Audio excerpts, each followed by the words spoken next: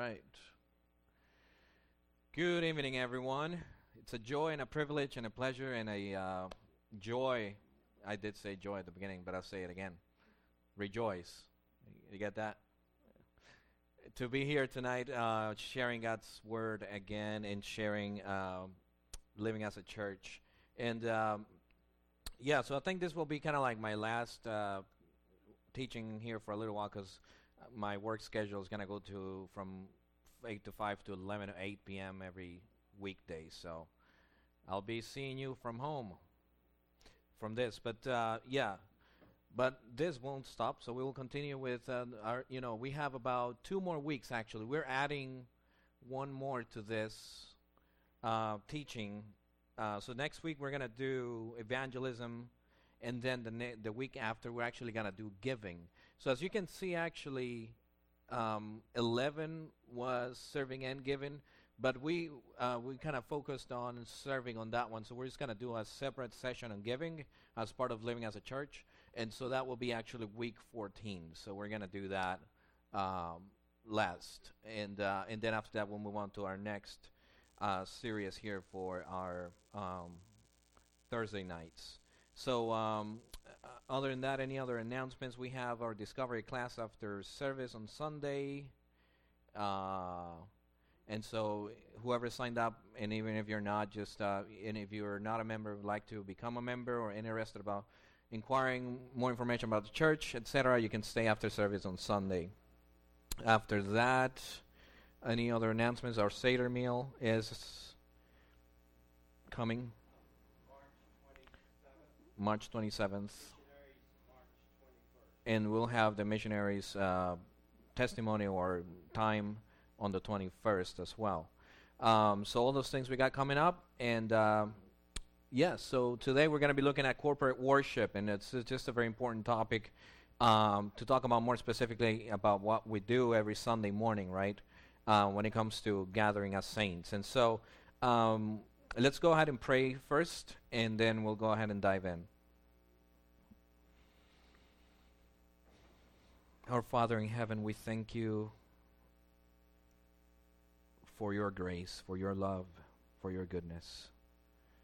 Father, we thank you for one more week, that by your grace, by your sustaining power, we are here, Lord. We thank you that you continue to sustain us and protect us and be with us, and that you continue to work everything for our good and your glory.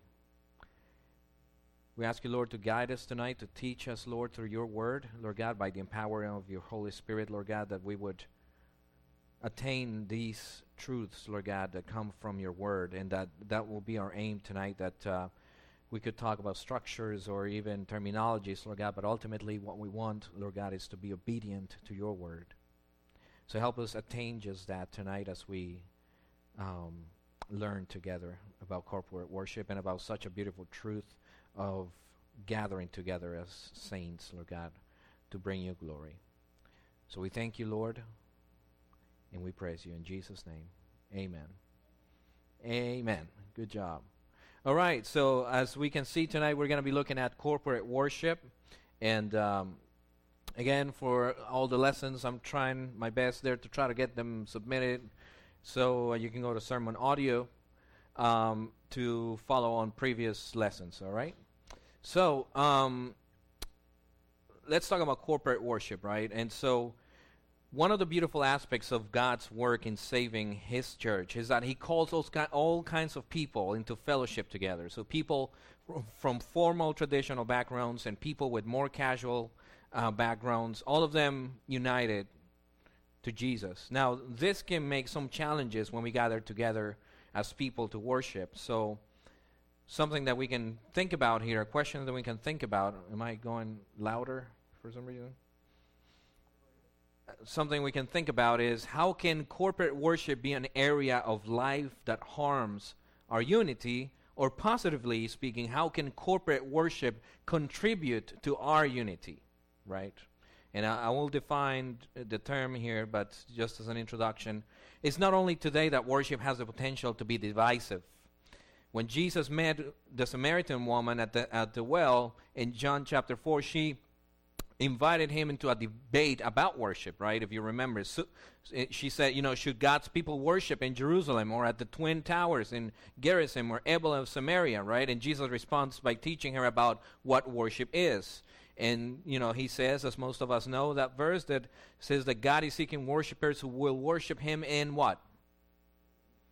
Spirit and truth, right? And so essentially, briefly speaking about the context of this verse, in spirit means everywhere, right? So according to the context, Jesus was saying that it's not just limited to that mount, to that other mount, right? It's not by any physical location or by any specific mountain or a temple.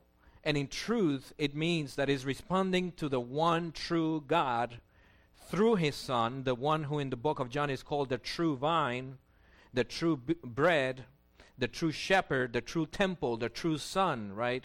The Lord Jesus Christ. And so rather than divide God's people, worship should unite us because we worship the one God in spirit and in truth. So what is our goal here this evening, right? We can't tackle everything there is to say about worship, and we won't attempt to do that tonight. But as we near the end of the course, of this course, as our life together as a church, and the importance of our unity, we should consider how we each help each other towards this ultimate goal of worshiping Christ. In many ways, God-glorifying worship is one of the sweetest and most valuable fruits of the unity we have been discussing here in our series. And at the same time, true worship will naturally foster unity, right?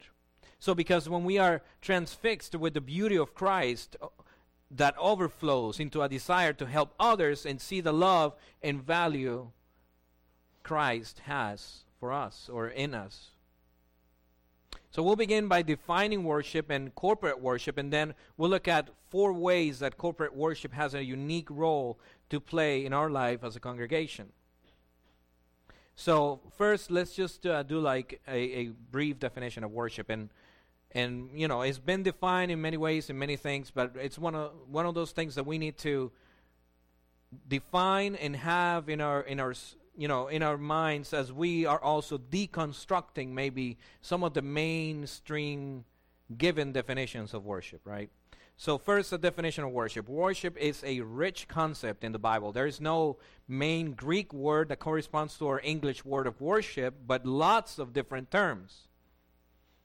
As we look through the New Testament in particular, it becomes clear that worship extends far beyond what goes on in a church on Sunday morning, and certainly far beyond praise in the form of song. So you remember, how many of you remember that praise is fast songs and worship is slow songs? You remember that? Right? And sometimes it's actually reduced just to those terms, right?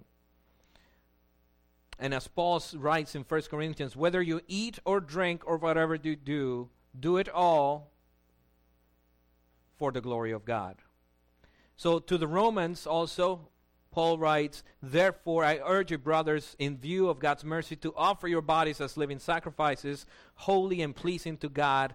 This is your act of worship, right? So Christ, the perfect Lamb, is the one sufficient sacrifice for us. He fulfilled all that the Old Testament temple worship system pointed to. So the sacrifices we offer in the New Covenant aren't burnt offerings, but submission of every aspect of our lives to the glory and praise of God. Again, in the New Covenant, we are not offering burnt offerings as an act of worship, but submission in every aspect of our lives to the glory and praise of God. So something that we can say here, 3 aspects of what we can say about what worship is first, worship is God-centered. It's a proper response to the magnificence in the splendor and majesty of God's character.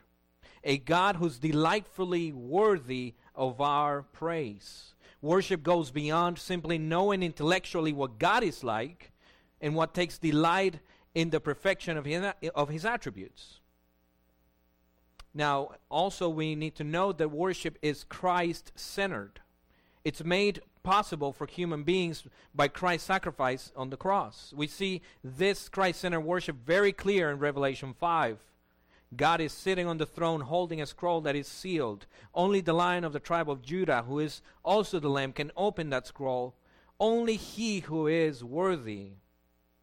And we read that he, Christ, stands in the very center of the throne, one with God himself. Christ is then praised as the one who was slain, who is worthy to take the scroll and open its seals, right? From that point on, the book of Revelation, worship is addressed to him who sits on the throne and to the Lamb. And so also we are to see here that worship is spirit empowered. Before he teaches us to sing to one another, to give thanks in our hearts, Paul calls us in Ephesians 5:18 to be filled with the Spirit. Jesus teaches that the Spirit's ministry among us is one that brings Jesus glory.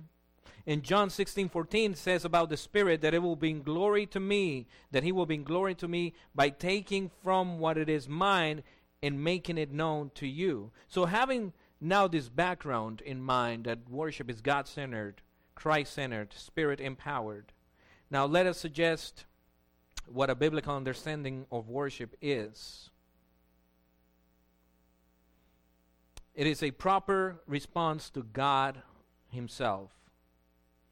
Worship is something that is commanded of all moral beings, right? It's a natural and right reaction to the glory of God, of who God is. I've heard another definition of worship as being, the overflow of everything you are and everything you do to a giving God. And it mentions it like that, to a giving God. Why? Because if we're not worshiping God, we're worshiping something. Our hearts are wired to submit, to put our effort, to put our personality, to put our beings, our actions into a motivation, into a submission. And so we're wired with that worship. And it's something natural, but the object of that worship is what changes, right? So worship encompasses our entire lives. And it's not only the singing of praise to God. It involves both adoration and action. Worship does not end with what we say, but includes what we do. It is a delight in the beauty of God and of Christ. It is not a delight in the experience of worship. In our evangelical culture, worship too often refers to the emotions that we experience as we perhaps close our eyes and sing about God. And we can be more caught up in that experience than in the God who is supposed to be the origin of that experience. We should instead focus our hearts and minds on God and Christ in our worship to the extent that we're not motivated by a desire to be awed at the truth of who God is, we're not worshiping. So if worship has lots of passion but not genuine thought, that's not true worship. The converse is also true. If worship is only thinking right things but with no intent to steer the affections toward God, it is too false. So having some of these concepts of worship, right, that it means just more than a service, that it's a life that reflects submission to tell the world who is worthy of that submission, right? That is worship. Now that we know the extent of what that concept of worship is, now let's dive into the topic of corporate worship. And we talked about some of what worship is not, but what about corporate worship, right? The time that we gather together as a congregation publicly for the purpose of praising God. So remember that we already established that we're already worshiping, right? With who we are, with what we do, with our priorities, with how we live our lives, is a reflection of that submission to the object of that worship, which is for us God himself, right?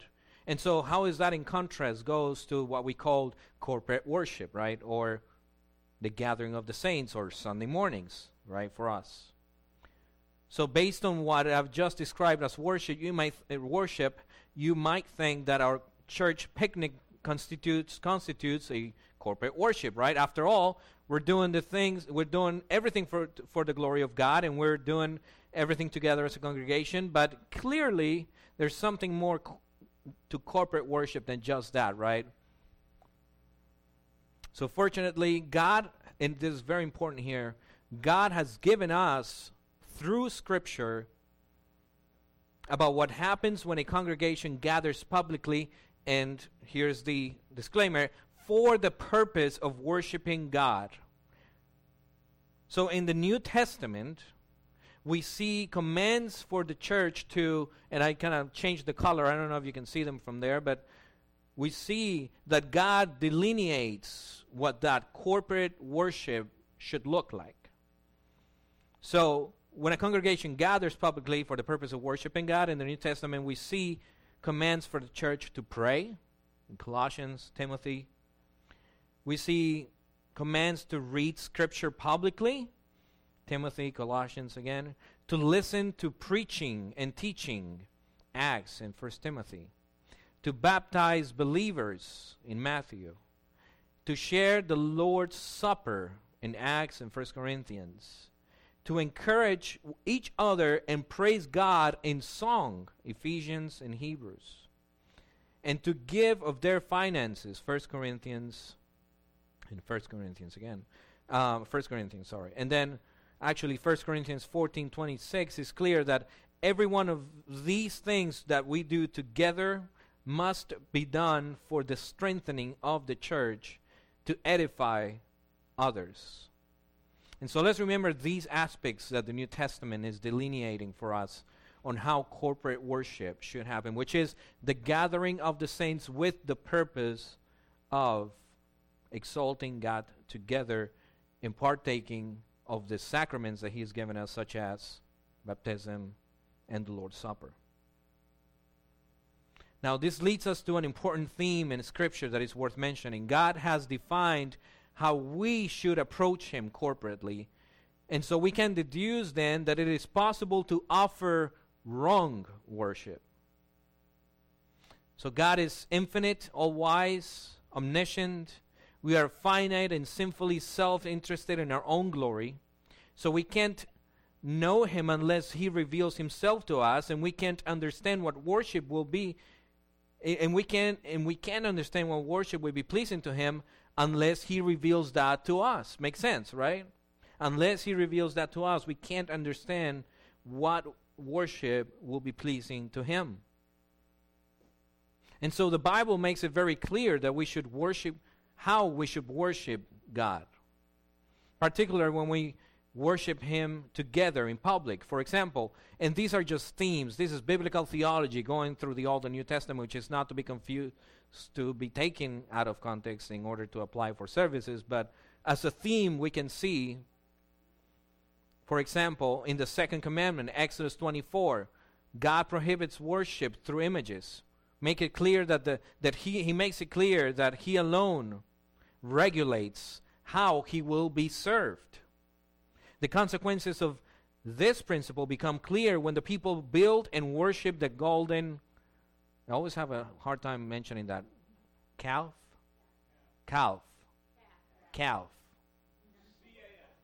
Yeah, it doesn't make a difference. You can say who and put a W and it's apparently who, you know. So calf, no L. You see how crazy English is? No, the L is there for some reason. The first L. I don't know the relation. Okay. Okay, no L. It's crazy. Golden calf, right? Something like that. So, probably intended as a representation of God, right? Maybe. But obviously not pleasing to God, because He is defining how worship is. He is defining how we should come to Him, right? And later we actually see Nadab and Abihu offer unauthorized or strange fire too, right, to the Lord. And a type of devotion that is contrary to His command. And God strikes them dead, as we see in Leviticus 10:1 through 2:3. So Jesus rejected the worship of the Pharisees, quoting from Isaiah that they worship me in vain. Their teachings are but rules taught by men. So God is rightfully so jealous for his own glory that he reveals to us in Scripture the ways that we are to approach him when we gather publicly. He does this so that our worship won't be confused with other religions or idols. He does it so that we will be blessed as he knows what is best for us and for the praise of his glory. So all this to say that when we consider corporate worship, we must understand that the Bible does not leave us to improvise, right? But regulates the elements of worship and the content of worship.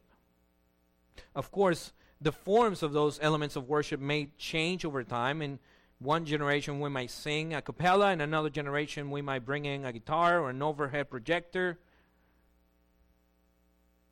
And one item of note here, corporate worship is public worship. It is time for the church to gather together when outsiders are invited and welcome to learn about the true God, as we see in 1 Corinthians 14, through their corporate worship. And through that, a congregation proclaims God to the watching world. So to sum it up, corporate worship is gathering publicly as a church to engage with God according to his instructions in Scripture. Very important, and this is a very good way to summarize it right there. Gathering publicly as a church, meaning that what we do there is for the edification of the church, and so the outsiders can see the one true God being worshipped as he is. And so from that part of the phrase alone, we can say, not tailored for the world, right? But in obedience to God's instructions on how we should worship him. And so that phrase pretty much sums up a lot there on how we should be looking at our gatherings, right? So one key implication, sorry, I put that behind, so it's right there, that definition, right? Gathering publicly as a church to engage with God. And this is very important because we'll make the distinction here in a second, according to his instructions in Scripture.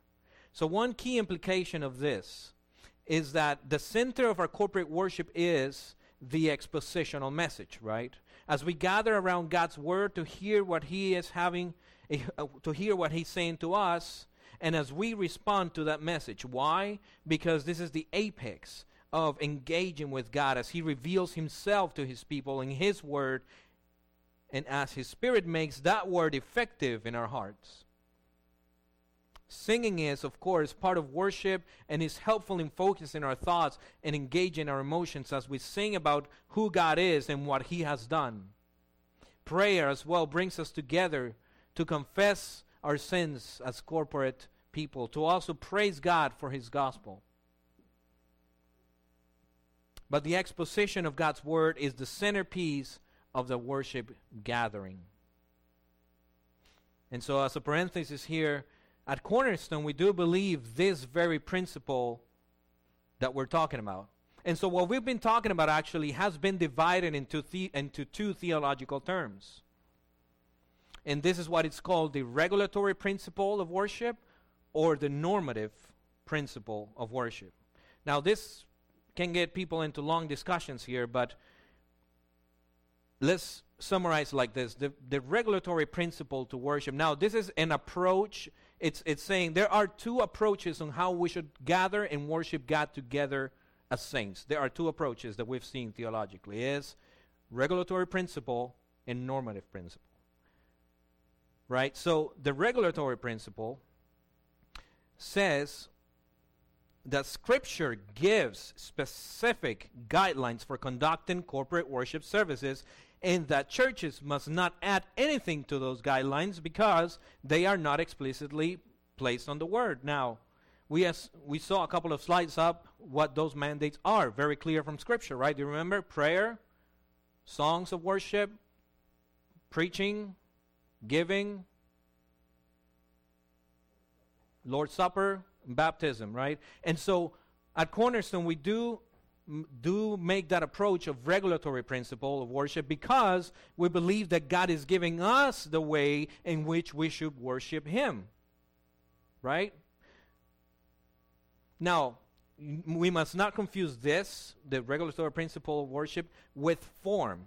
The form is the ways in which we stay obedient to those commands, and those elements that we apply can vary from church to church. So some churches do not use instruments. Some churches use only one instrument. Some churches use various instruments. Some churches do put the Word of God on a screen. Some others don't. But that is the form inside of that principle. Now, so that's why to some people we could not be regulatory because we have these elements, because the Bible doesn't say that we should use a projector, and the Bible doesn't say that we should use a guitar, at least in the New Testament, or any instrument. But we interpret it as, in the obedience of God's Word, of what He has said about singing, the form is what varies to serve the purpose of that principle. So that's why we respond to that. Now, in contrast to this, there is what is called the normative principle of worship, which says that whatever is not explicitly prohibited in Scripture is permitted in corporate worship. Get it? So this is where you would see elements like drama, interpreted dancing, movie clips, prolonged, or etc., on a Sunday morning setting. Right? Because there's the point of view that what God has not explicitly prohibited in the Word, we are allowed to use.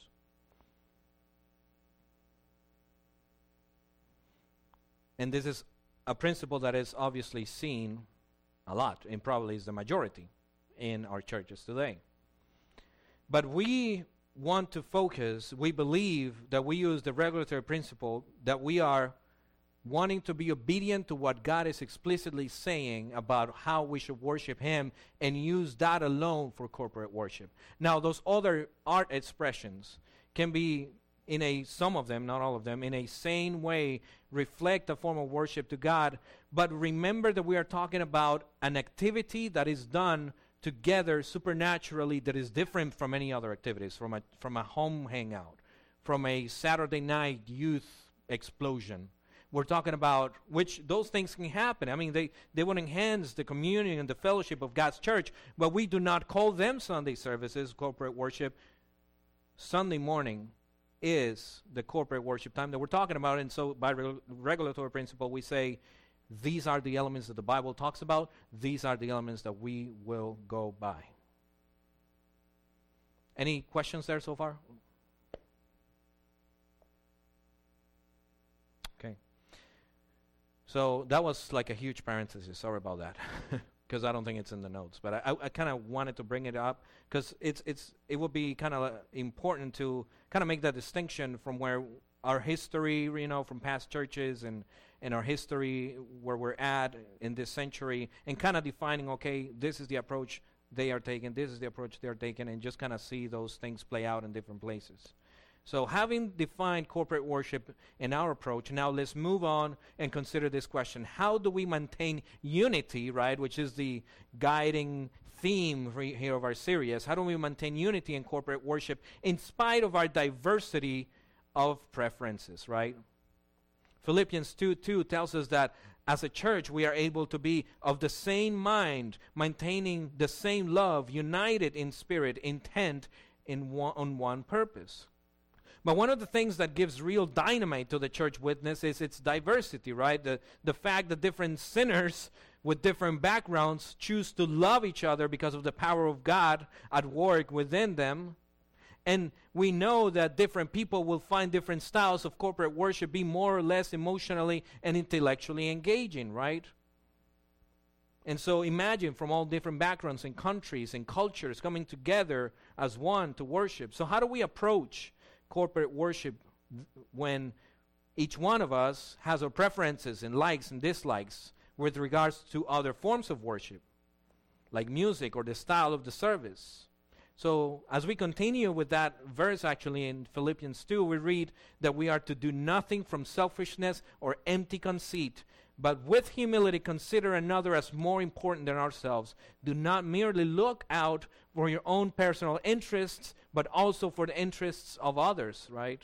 We are called to submit to each other for the sake of Christ, to love each other and serve each other in this way, even as we do so in many aspects of our church life. So the reason we're emphasizing this, right, in this point, is because we so often we encounter a strange contradiction. And if you guys think about it, corporate worship is the one time when we are most self-consciously focusing our attention as a body on the glory of God. And yet, so often, corporate worship is the aspect of a church's life that prompts the most complaining of selfishness. And that shouldn't be the case, right?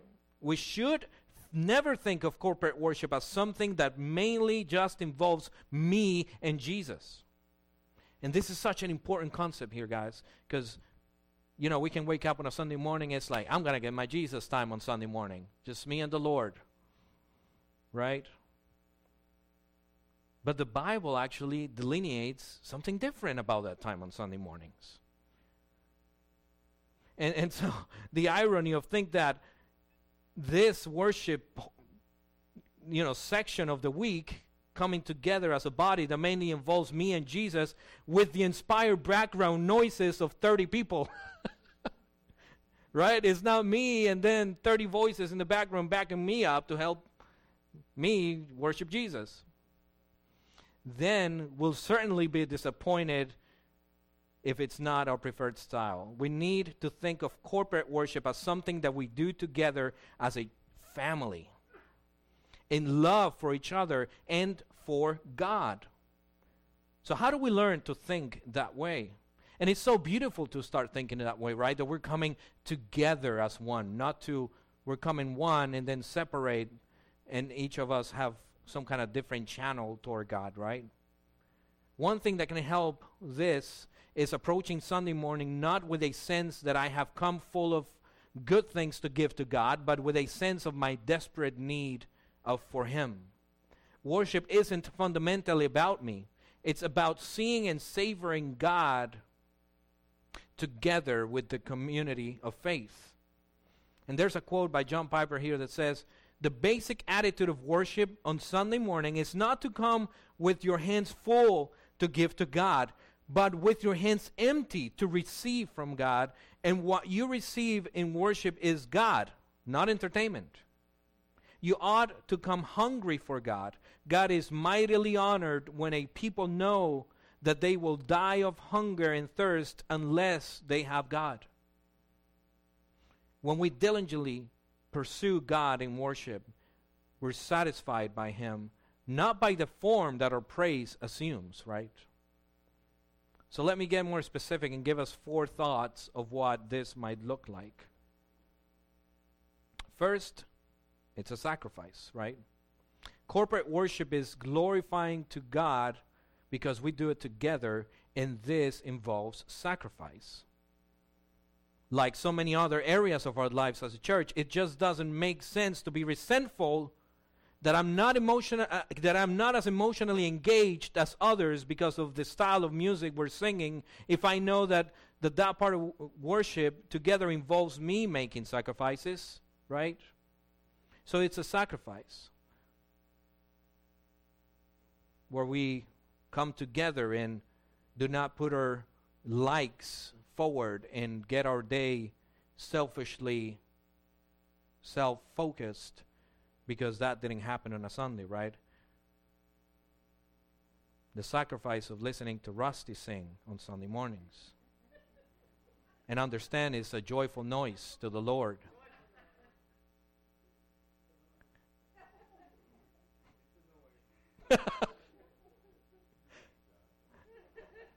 It's a beautiful sacrifice, brother.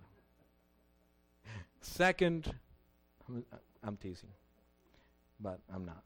Second, growth. It's just the truth. Growth, right? We need to remember that in love we can learn to use worship styles and traditions that at first might seem awkward, but to grow in our appreciation for them. And obviously there are lines that are crossed, right? But We need to think about the fact that we are wrapped in a culture, wrapped up in a century, wrapped up in circumstances that have us right here. And sometimes for some people, they think that being holy is just being moved a couple of centuries back. As long as the principle is maintained and the holiness of the principle is maintained, I believe that we can be obediently worshipful to God. So, the growth, right? In love, we can learn to worship in different styles and traditions, and knowing our appreciation for them. And third, being considerate. We should keep in mind the importance of not doing things that would distract others in the congregation from worshiping. That involves everything from what we wear to what we talk about with others about the sermon or the songs. It means not making fun of a song in a way that would hinder others from using them to worship. It also means that those who select songs should be careful and not to pick songs that are easy to make fun of.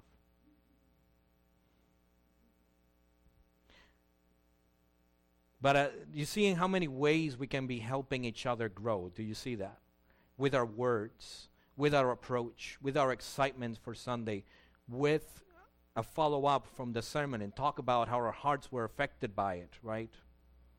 With, okay, I don't like how the key of this song is, but I'll give it a try, right? And I know the logistics behind that, so. But, you know, those things, if you focus on that and that's all you focus, you missed it. You missed it right there, right?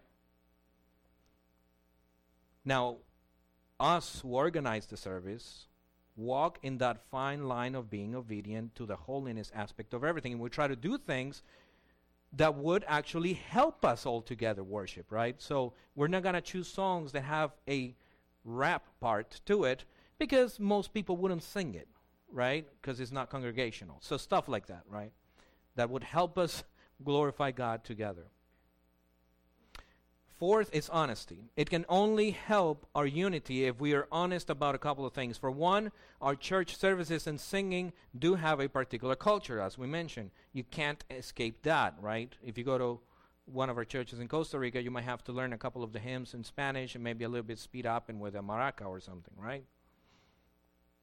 We worship in English, right in here, so many of our hymns are American or European. We try to prioritize simple accompaniment to the sound of the people's voices, and that is the most prominent thing as we try to do it here every now and then, and more often we try to bring one of those songs that would be piano only and let everybody be heard. And we are not blasting the sound here. We do like the accompaniment of instruments, but the focus is to try to get everyone to come as one. So you don't see Brent over-empowering with a sermon.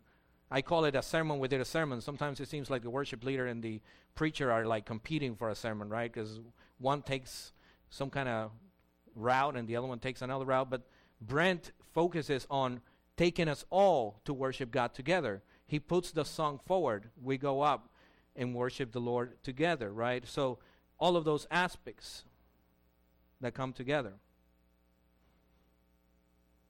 We value songs with good words from many different centuries. So our worship, sometimes it may feel like it's Grandma's church, and another time it might feel like it's a church on Mars or something. But we love each other well if we're aware that some people may have to sacrifice their preferences more, and if we listen to them as they deal with that and pray for them in that, right? This is how we grow together, again, which is our purpose, focusing on growing together.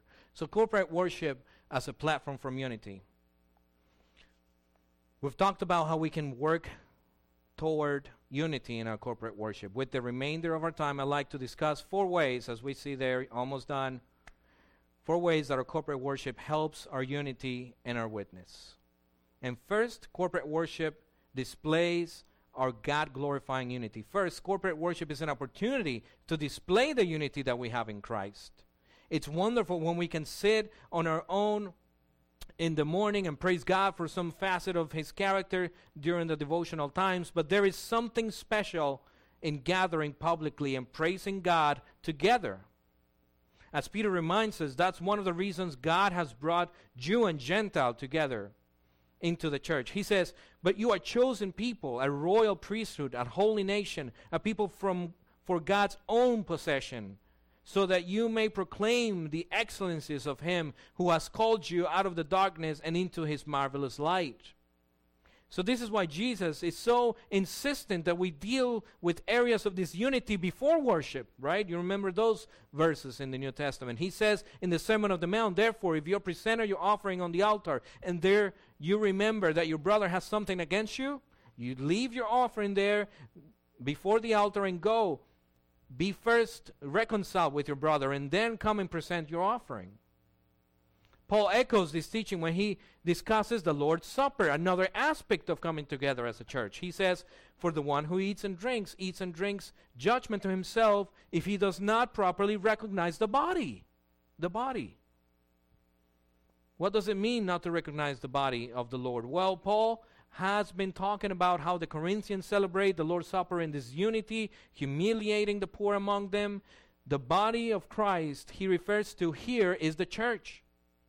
Unity must be present if we are to offer a pleasing sacrifice of praise to God. And when unity is present, corporate worship is a beautiful outpouring of God's glory, and not with feathers or gold from the vent. So then we should regularly, not just in preparation of the Lord's Supper, examine our relationships with each other as well as with God, right? The second thing here, we help each other to worship. So one of the great advantages as we worship together as a church is that we can help each other to grasp the glorious beauty of our God and help each other express our response in joyful praise and thanksgiving. Corporate worship then provides a platform on which we can serve another. And this happens in the structure of our worship services as we bring musicians together to help us sing, as men who have studied hard to prepare for a message on God's word preach, and as our voices and expressions encourage each other throughout the service. The author of Hebrews tells us to consider how to encourage each other in love and good deeds. So that certainly includes helping each other worship. Right? If you remember the verses in the New Testament that talk about singing, do you remember that those verses talk about singing to one another? Like, I know it seems weird, but encouraging one another through the singing. And so as we're thinking about corporate worship and trying to think about unity and worship, how great is it that you're not only praying for yourself before God, but for all those around you as you sing, "Lord, I'm a sinner," right? "In need of grace," may say a song. We can say together as we are also struggling, right? And come together.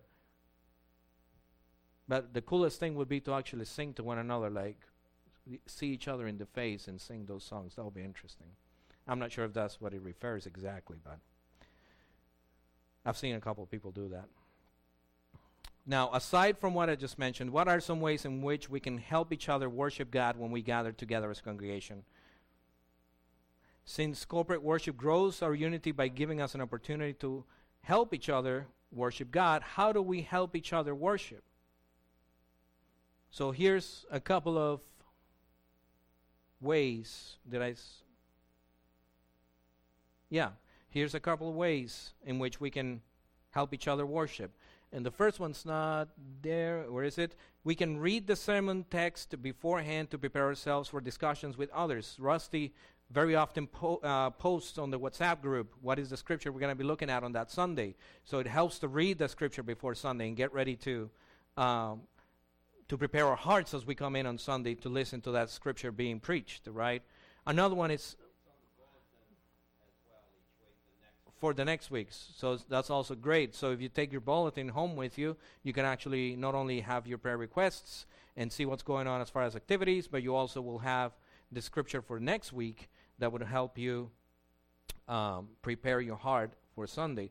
We sing joyfully, right? We sing together. We bring our voices up together to the Lord. We can regularly attend the Lord's Supper and take that seriously and solemnly, and it's just a beautiful moment that we have every month as we come together. We can discuss the sermon after the service. We can talk about the ways in which we were challenged and our hearts were transformed.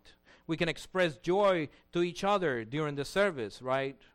We can express that excitement that coming together as a body is. We can welcome those around us who are unfamiliar, those who are visiting, those who are there for the first time. We can be attentive during worship, right? We can be taking notes during the sermon. We can bring, if the phone is a distraction, you can bring your paper Bible, right? We can be mindful of families with small kids who might be distracting, right? Instead of giving them an ugly look, you rejoice in your heart for a young family who are bringing their kids up in the house of the Lord.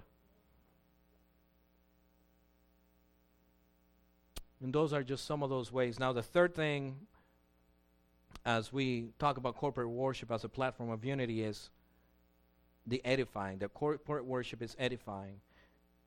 This is an opportunity for us to edify each other. You might be somewhat surprised to discover in Scripture that God isn't the only one to address during times of corporate worship. Paul actually writes divisions. We talked about this. For example, speaking to one another in psalms and hymns and spiritual songs, singing and making melody with your hearts to the Lord. When we sing on Sunday morning or read Scripture or pray, we're communicating not only to God, but also to one another. Why is this important? Because we need to be reminded of so many of the great truths of Scripture. Themes that we often return to in our times of corporate worship. That God created us, that He is perfectly just, that we have sinned against Him, that Jesus died as our substitute on the cross. We hear these truths, right, from the sermon, from the songs. It helps also to bring those together in our voices, to declare that together through a song, and to be engaged together as brothers and sisters as we are singing together with our brother and sister next to us. Fourthly, corporate worship offers a taste of heaven, and this is to conclude tonight. And by the way, I failed to mention there's a very long quote by D.A. Carson at the end of the that is a great definition of worship. That was not on the slides, but you can refer to it. Please read it. It's great. And fourthly, corporate worship offers us a taste of what heaven will be like. Heaven is the place where full community of God's people will dwell with Him forever, praising His name and delighting in His glory. Parenthesis, heaven is not just that, right? It's not like a prolonged church service. How many of us used to think that, right? Like, what is heaven like? It's kind of like is it like a Sunday service that never ends type of thing? Right? No, it's actually what's supposed to happen here, but holy, but untouched by sin. It's life, it's culture, it's us doing everything we do. And why do we think that about heaven before? Because we reduced the worship to that. We reduced the worship to being that specific song. We reduce worship to being that specific Sunday morning. But if we think of worship as that lifestyle, as everything we do for the glory of God, as He intended to create us, as pre-Genesis 3, pre-fall, a life that is redeemed to the glory of God. Whether we eating or drinking, do it. Now, we're told, because we're here, to do it for the glory of God. But there, whether we eat or drink, it's already to God's glory. And that's what's awesome. And so in heaven, when I come to Rusty, hey, can I go to your house to eat something? He'll be say, sure. You know, what about 7? I don't know what 7 will look like in heaven.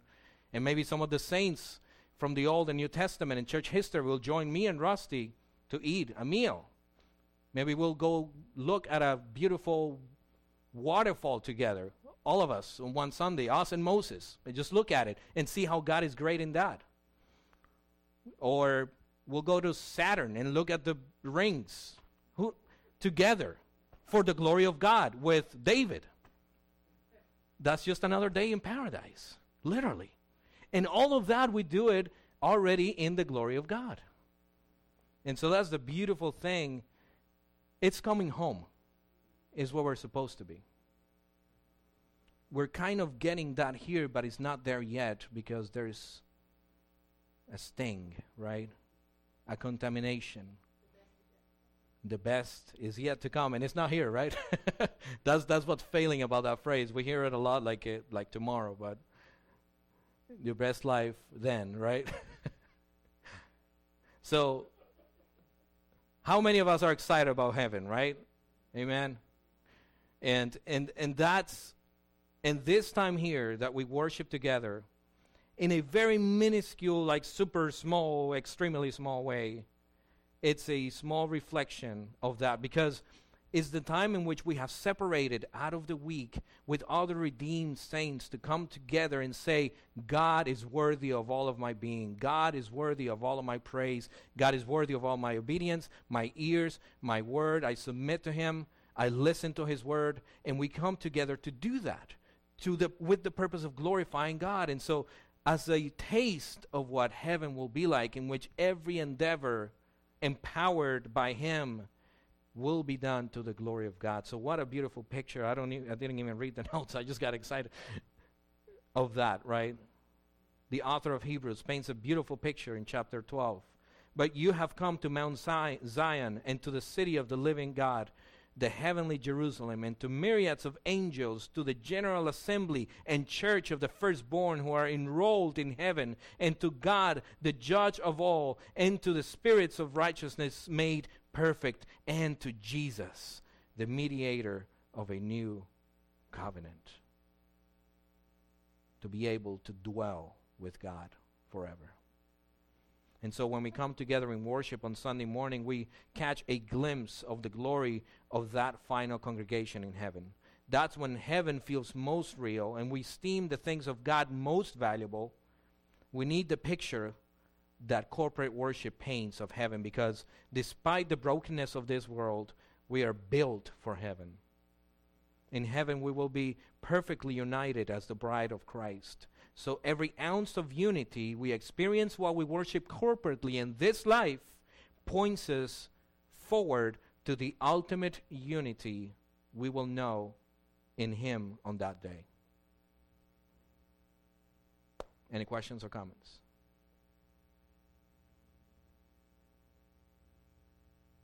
Yes.